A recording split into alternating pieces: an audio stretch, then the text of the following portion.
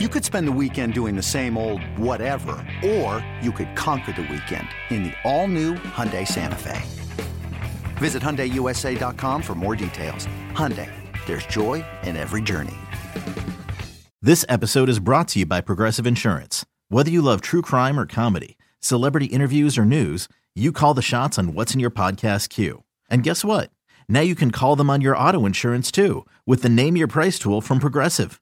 It works just the way it sounds. You tell Progressive how much you want to pay for car insurance, and they'll show you coverage options that fit your budget. Get your quote today at Progressive.com to join the over 28 million drivers who trust Progressive. Progressive Casualty Insurance Company and Affiliates. Price and coverage match limited by state law. Cheeseheads. Get on your feet. It's Curd and Long. Hosted by Sparky Fifer and Ryan Horvath. Hey, it's Steve Sparky Fifer, 1250 a.m. The Fan, normally co-hosting with Ryan Horvath of BetMGM tonight, but this is a special bonus pod of Curd and Long. And don't forget, you can download us anywhere you can get your favorite podcasts, Odyssey, Apple, Spotify, Google Podcasts. We are everywhere. Normally just talking Packers, but got a special guest, our guy, Ken Barkley, host of You Better You Bet. The man wears a different hat every day. If you've never seen it, it's amazing. Nick Costos is co-host. He's our Odyssey Sports Betting Insider as well. Follow him on Twitter at Lockie Lockerson, and always having fun. Normally we do this on the 1250 AM thefan.com website each week.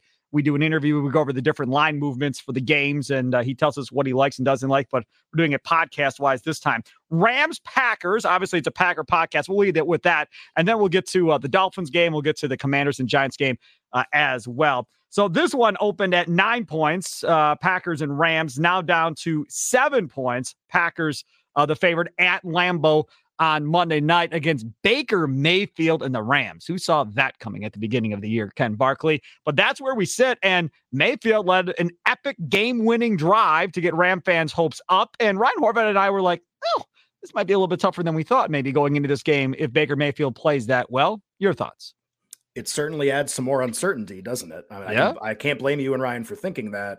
You know, you think you're going to get Bryce Perkins or injured John Wolford, and maybe it just becomes kind of like a glorified exhibition game at that point, basically. I mean, that team is probably incapable of doing anything. I have a pretty strong opinion on this game, and I didn't expect to, but usually, like, it's just going to depend on what the point spread is in the market, right? Like, I can think this team's going to win or whatever. What's the price? Like, what am I paying to bet a team versus another team? And it's been really interesting. The Rams have been getting so much credit this week for what happened on Thursday night. Probably a combination of what happened Thursday night and maybe like perception of what the Packers are down the stretch of the season. You mentioned the number open 9. The look aheads were basically all in that range from more than a touchdown to 10 points. So kind of between those two key numbers where numbers can kind of float all the time.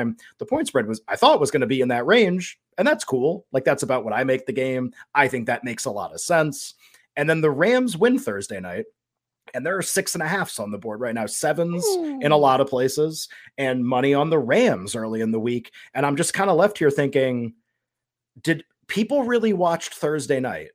People who bet watched Thursday night, looked at the box score after Thursday night, and their thought was, the Rams are way better than I thought they were. Last drive, 16-3 with 5 minutes left. Yep. They were getting trashed in the game. And Josh McDaniels, I mean, he didn't put it in park. He put it in park, got out of the car, went somewhere. It was a total park job. And as a result, he left himself vulnerable to a Tom Brady last second comeback. And it happened. I don't know how you can walk away from that game thinking wow, the Rams are so feisty. They're a really depleted, bad team.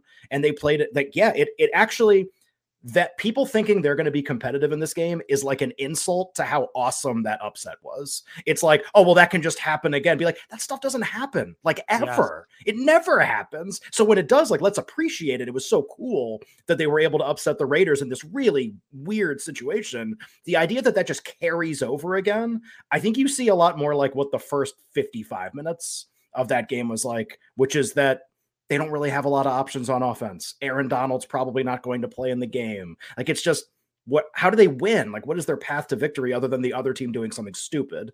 So at 6.5, especially, I don't have access to a 6.5. There's 3 on the screen and I don't have accounts there, but I think more are coming.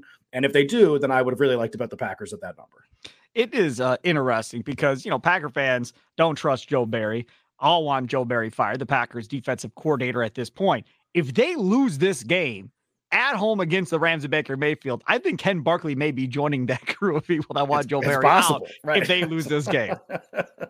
It's totally possible. And one of the crazy things, it's just there's a scenario brewing here, and I'm sure Packers fans you guys all, like, you're looking at the schedule, you're thinking about every game. I'm like parachuting into every market to look at that team's schedule. So I can't be hyper focused on one team.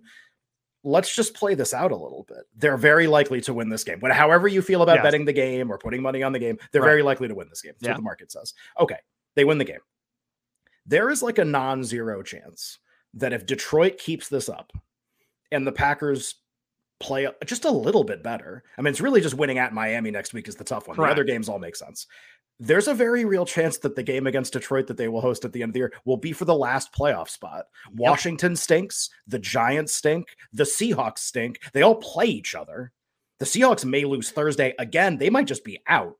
And it's like, is it really going to be, could we see the Giants may lose every game the rest of the season? God. They're going to be a big underdog every game that they play the rest of the season. They might just lose out.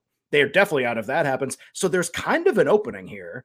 And maybe it's not the Packers because it just hasn't come together this year. Maybe it's the Lions, who are one of the best teams in the NFL the last month and a half. And those teams would play in the last week. And I actually think there's a real chance that game has very meaningful stakes and has a chance to be like the flexed Sunday night game where Rodgers can prevent the Lions from going to the playoffs. And Ryan Horvath and I talked about that in the last Curry Long podcast. Absolutely. I knew you guys are all over this, but it's so fascinating. Right. After the Lions won, Ryan's like, dude, that last game may mean something because up to these last 2 weeks, we were looking at the Dolphins game going, they're not beating the Dolphins. There's no chance. But now the last 2 weeks with the Dolphins, all of a sudden they've come back to earth a little bit on offense. And now you got some hope. Now, maybe it's false hope, but as a Packer fan, you've got some hope maybe now that you can beat Miami on Christmas Day, but that would be wild. Green Bay, Detroit for the last playoff spot would be simply amazing. All right, a couple other games to get to here. The Miami Buffalo, that's the Saturday night prime time game. In that one, according to BetQL that I've got up currently, Buffalo favored by 7 in that game. And like we talked about, Miami has not been playing well. Yeah, I just think like situationally and given the recent form of both teams, like there will be a time to play on Miami again. Obviously, had that great start to the year. Yeah. Now we mentioned they're not playing as well. Like that won't continue forever. The NFL, what you learn, and just talk about the Lions and the Packers, even just how long the NFL season. How many twists and turns can we have in the plot? The Lions are suddenly amazing again. The Packers can make the playoffs. What again? Like, how is that possible? You should have said the Lions are amazing again. They haven't been amazing in like 20 years. Right. It's just crazy. Like all these teams come back into play at the end. The Giants were an afterthought to make the playoffs through 7 weeks. They were 6-1. They were 6-1. They might finish the season like 7-10. It's like crazy. Totally reasonable. That's just kind of the way the season goes. Right. And I think just with where we are exactly at this moment, I know Miami beat Buffalo in the first meeting in Miami. They were also outgained significantly in the game. Buffalo basically had the ball all 60 minutes and just kept knocking on the door and couldn't find a way to score. That was the story of the game and significantly outplayed Miami in the game. Buffalo, I think, is starting to morph into what we kind of think they're going to be going into the playoffs, starting to get a little healthier. The injury reports are getting better. The time off between games isn't a disaster anymore. Remember, they just had that 4 to 5 game stretch. Snowstorm, fly to Detroit, play Thanksgiving in Detroit the next week, play Thursday against New England the next week. What a bizarre month. Okay, better rest. Finally home, schedule better. I know the Jets covered that number last week, but that was like an authentic outperformance by like they took care of that game. Sure. Like they were always going to win that game. I feel like this game is going to follow kind of the same pattern. So the point spread you mentioned 7, that's the number I'm waiting for here. It's kind of available in some places, not available in others, kind of like the Sunday night game or like the Rams game against the Packers rather.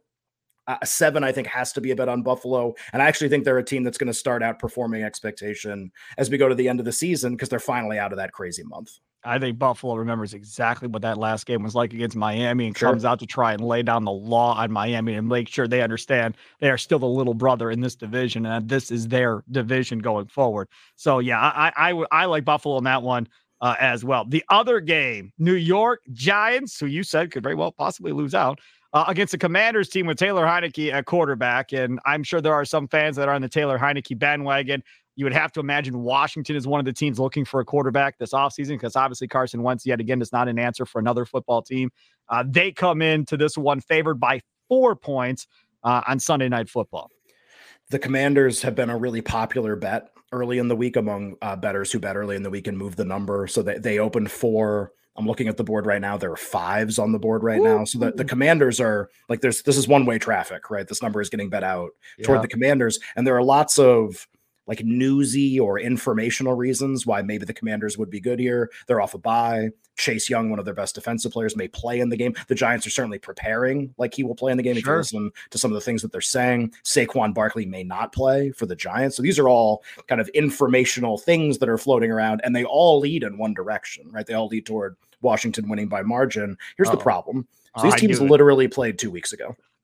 The closing point spread in that game was Washington by 2.5 against the Giants. So not even a full 3. The game was in New York at MetLife Stadium or in New Jersey at MetLife Stadium. When there's like an anchor point like that, that's so recent between two teams when they play, and the market kind of decides what the difference is between them, and that's a really recent kind of data point, I will anchor my opinion of the game basically entirely in that, unless there is like a quarterback injury or something crazy happens where I have to shift gears and think about the game differently. I think the movement on Washington is a huge overreaction to the difference between the teams. And obviously they played to a tie in the first meeting. Washington by margin, I don't think is going to be a good idea the entire season. It's just not the profile of the team. They're not particularly good. Right. They've been very lucky to win by margin, and I've been on them in a bunch of those games, and I've been lucky to win. So I think it's more like 3.5 is probably the right number in the game. Okay, we shift home fields. We go from one side of 3, the most key number, to the other side, because now we're playing in Washington. Okay, like all that makes sense. Not like 5 in the game in a low scoring game. Remember, this was a brutal offensive game, the first meeting, and this one projects to be kind of the same way. I think the points are going to be really bad. I have no idea if the Giants will win the game. My job is sort of not to predict the winner. Right. It's just like more of the outcomes are going to fall within that range of the Giants covering, I think, than Washington winning by margin. I knew you were going the other way. You were setting this whole thing up, this long thing. I was laying the traps, Sparky. He's setting us up to go the other way, and that's what he does. That's why he is so good. Him and Nick Costos, again, host of You Better, You Bet. Check him out. Of course, our Odyssey Sports betting insider, and of course, part of BetMGM. Thanks so much, Ken Barkley, for coming on. Follow him on Twitter at Lockie Lockerson. Appreciate it, my friend. Have a good holidays, and take care. Thanks, Sparky. Happy holidays to you as well.